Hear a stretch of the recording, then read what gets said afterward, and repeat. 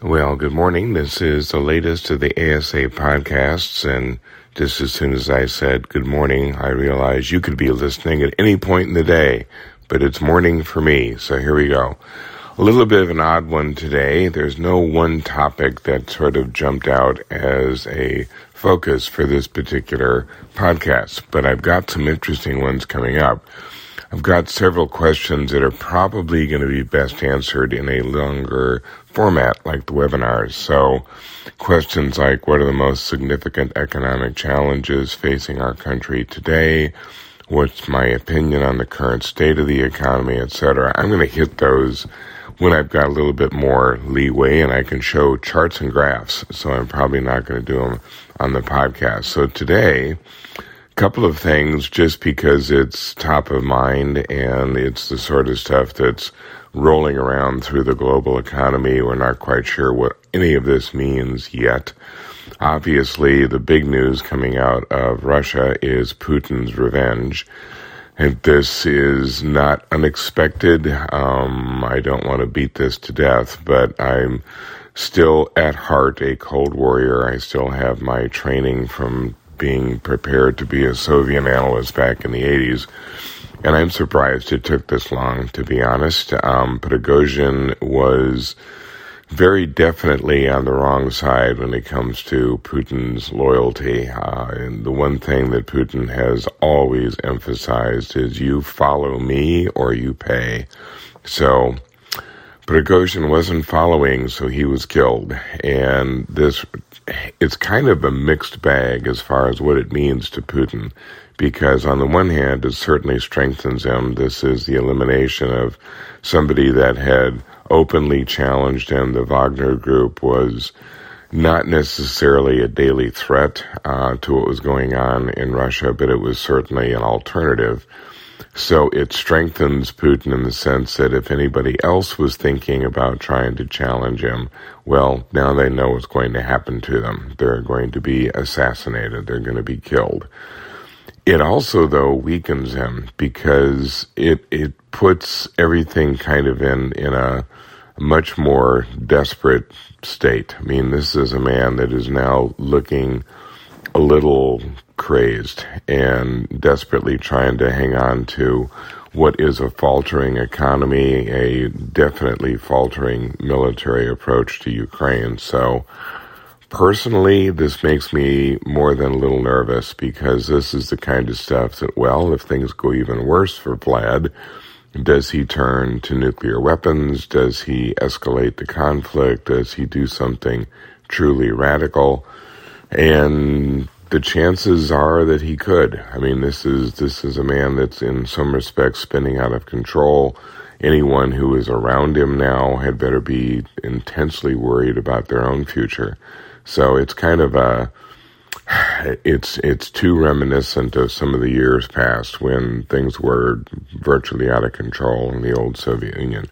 So the other thing, much more domestic, and just to kind of bring it up because it's been a kind of a variation on the theme that we've been talking about for years, the labor shortage. There's suddenly a lot of trepidation when it comes to hiring, and you're seeing an awful lot of companies backing off when it comes to hiring the new graduates coming out of college.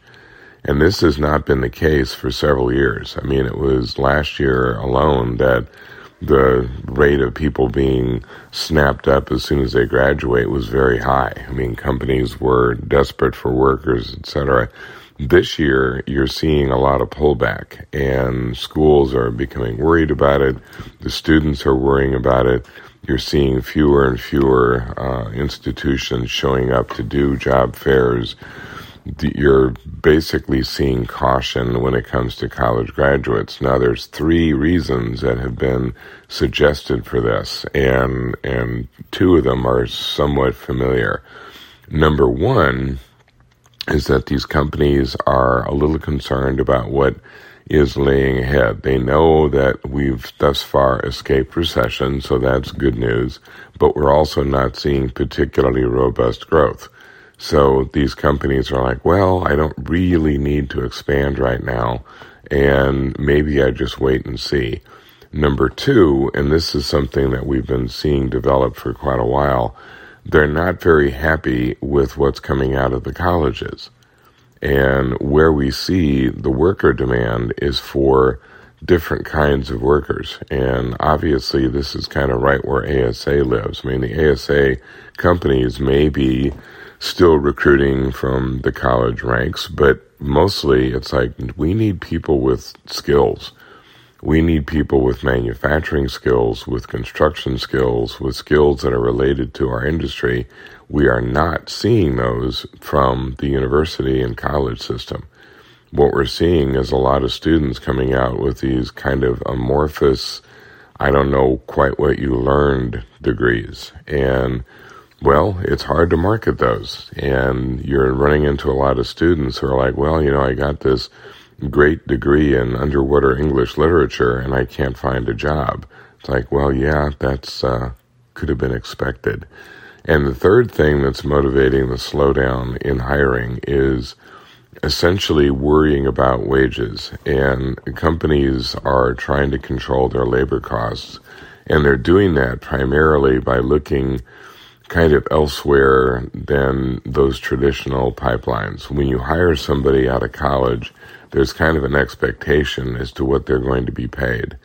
And there's a desire now to sort of break that trend to a degree and find different ways to hire people, maybe promote from within, maybe do some more internal training, looking into even things like bringing people over from other countries. I mean, there's an awful lot of reactions trying to figure out how to control labor supply.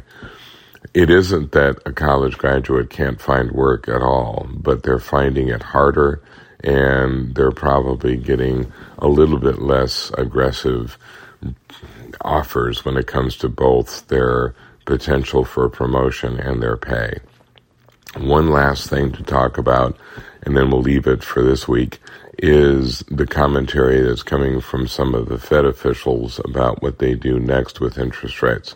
Susan Collins out of the Boston Fed has been talking quite recently about the fact that we still haven't reached the point where we feel comfortable, we being the Fed, with the current inflation rate. I mean, remember that the Fed is looking at different numbers than perhaps the press does. The press looks at CPI, the Consumer Price Index, which has fallen, but still not to the point that would be in the comfort zone for the Fed. But the Fed looks at PCE, Personal Consumption Expenditure, and that has definitely not fallen. It's still up around 4.5%. Now, it may have come down, but as I pointed out before, the PCE lags.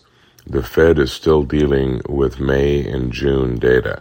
So they're not going to know whether inflation came down in June, July, or August for another month or so. This is data that's based on what actually we spent and what we actually spent money on, and it takes a while for that data to be collected.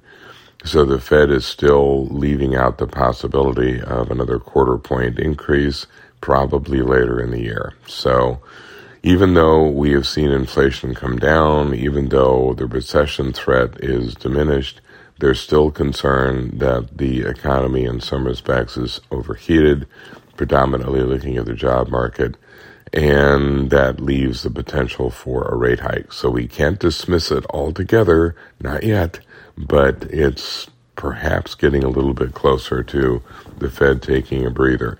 If you are paying attention, the Jackson Hole meetings are going on right now.